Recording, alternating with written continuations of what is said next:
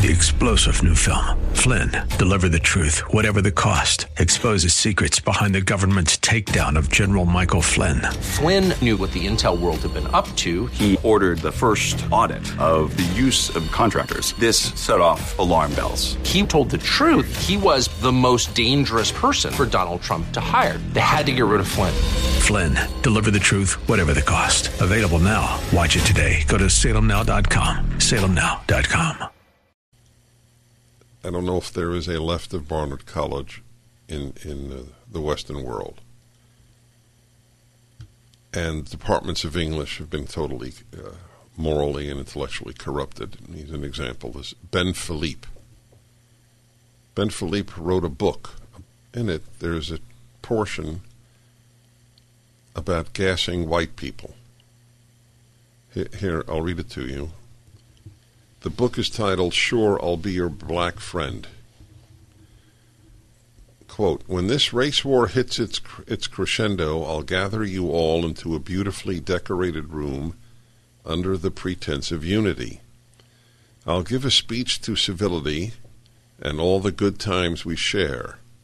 I'll smile as we raise glasses to your good white health, while the detonator blinks under the table, knowing the exits are locked and the air vents filled with gas. Okay? By the way, you think they will even raise the issue of his continuing to teach at Barnard? Of course not. Imagine any other group that this was written of, gassing them all. That would be the end of the person's career. Gas all blacks, gas all Jews, gas all Native Americans, gas all Pakistanis. It doesn't matter. But gas all whites, you get tenure at Barnard. But that's not the biggest shock. Thanks to this woman on Dutch television, Eva Vladergerbruch. So she played, and I had to hear it to make sure the report was accurate. But she played it on her Dutch program. She was interviewed by I guess a Canadian woman. The woman identified online as host Talia Schlanger. She's obviously shocked, Vladergerbruch observed. I'm a Jewish person, and grandparents survived the Holocaust, Schlanger told the Professor Philippe. I can't tell you how it felt to read that sentiment. So you would think, I can't tell you how awful, given that my grandparents were in the Holocaust, how awful I find the idea of gassing all members of a race. No. Do you know what this woman? I mean, I heard the recording, unless it's made up. The CBC has took it down? How do you know? How do you know? Oh, very interesting. CBC took it down. It's so typical. I remember Prime Minister Harper said to me at a Prager U event, former Prime Minister of Canada, said the CBC is worse than CNN. I don't know if it can be worse than CNN, but I just wanted to share that with you. So this is what she said, this Jewish host on the CBC. And I wanted to say to you that I'm so sorry that your experience of the world made you feel that way.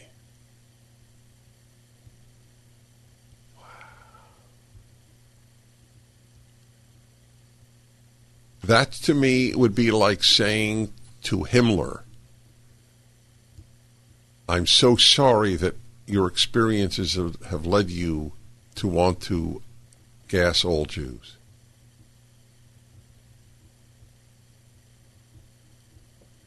The rot in much of Jewish life, which I can easily attest to as a very involved Jew, is beautifully symbolized by this woman's despicable reaction to this despicable black professor. what would happen if there was a race war and what side you would be on. And you took it to a place that I just found really shocking and disturbing to read. Would you say a little bit about that? Sure. Actually, fun fact, that section used to be so much longer. So thank you to my editor for condensing it. Mm-hmm. I'm a big Dungeons and Dragons person, so I went into advanced world building of what that race war could look like. Mm-hmm. And they were just no, maybe just half a page. Mm-hmm. It was ultimately just trying to take the state of the world to its logical conclusion.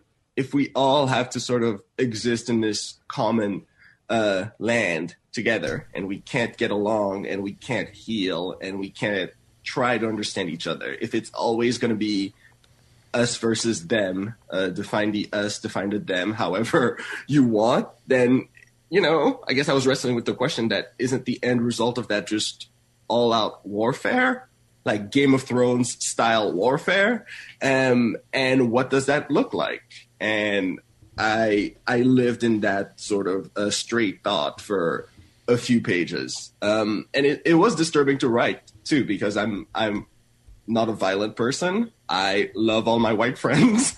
Well, for people who haven't read the book, you write about you say, I'll when this race war hits its crescendo, I'll gather you all into a beautifully decorated room under the pretense of unity. I'll give a speech to civility and all the good times we've shared. I'll smile as we raise our glasses to your good white health, while the detonator blinks under the table, knowing the exits are locked and the air vents filled with gas. I'm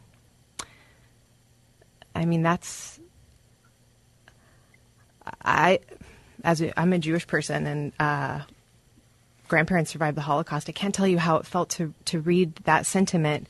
And I wanted to say to you that I'm so sorry that your experience of the world made you feel that way and made you feel compelled to write that. How do you reflect on? There you go. Whenever I think the left can sink further morally and intellectually, I'm wrong. They sink further. It's the silence you hear is because there is really little that I could say to accurately describe her sickness in that reaction and what the left how the left has perverted people. Her grandparents were Jews in the Holocaust. She reads a segment from this a-hole black professor of English at Barnard, a despicable human being, who writes that he would like to gas all whites. And her reaction is, I'm so sorry you feel that way. Because in this wimp, Talia Schlanger's world, you don't confront anybody but whites. A black can say anything because the left has contempt for blacks. Get it? This is what at the heart of what you heard is left-wing contempt for blacks. We don't judge you blacks the way we judge whites. If a white wrote something like that, she would never say, I'm so sorry that life's pains have brought you to this point. The most racism in this country, but there is no close second, emanates from the left. Blacks are used and blacks are held in contempt by every leftist. Not liberals. Liberals just vote left and then get crushed. As I read to you last hour, the poor soul who lost his daughter in the shooting at the Parkland High School in Florida, tweeted out how disappointed he is in AOC. I backed you. I supported you against the Republicans, and now you call Israel an apartheid state. Oh, wow. Fred Gutenberg, a sweet, truly sweet man. I've seen him on TV. But like every liberal, except Alan Dershowitz and a few others, so naive about the left. And there's no excuse for adult naivete, none. It means you are too weak to confront yourself and your values and evil. That's all it means. When an adult is naive, they have chosen to be naive. Life consists of choices. If a 12-year-old is naive, I understand. I don't even want 12-year-olds naive, but I understand. 50-year-old?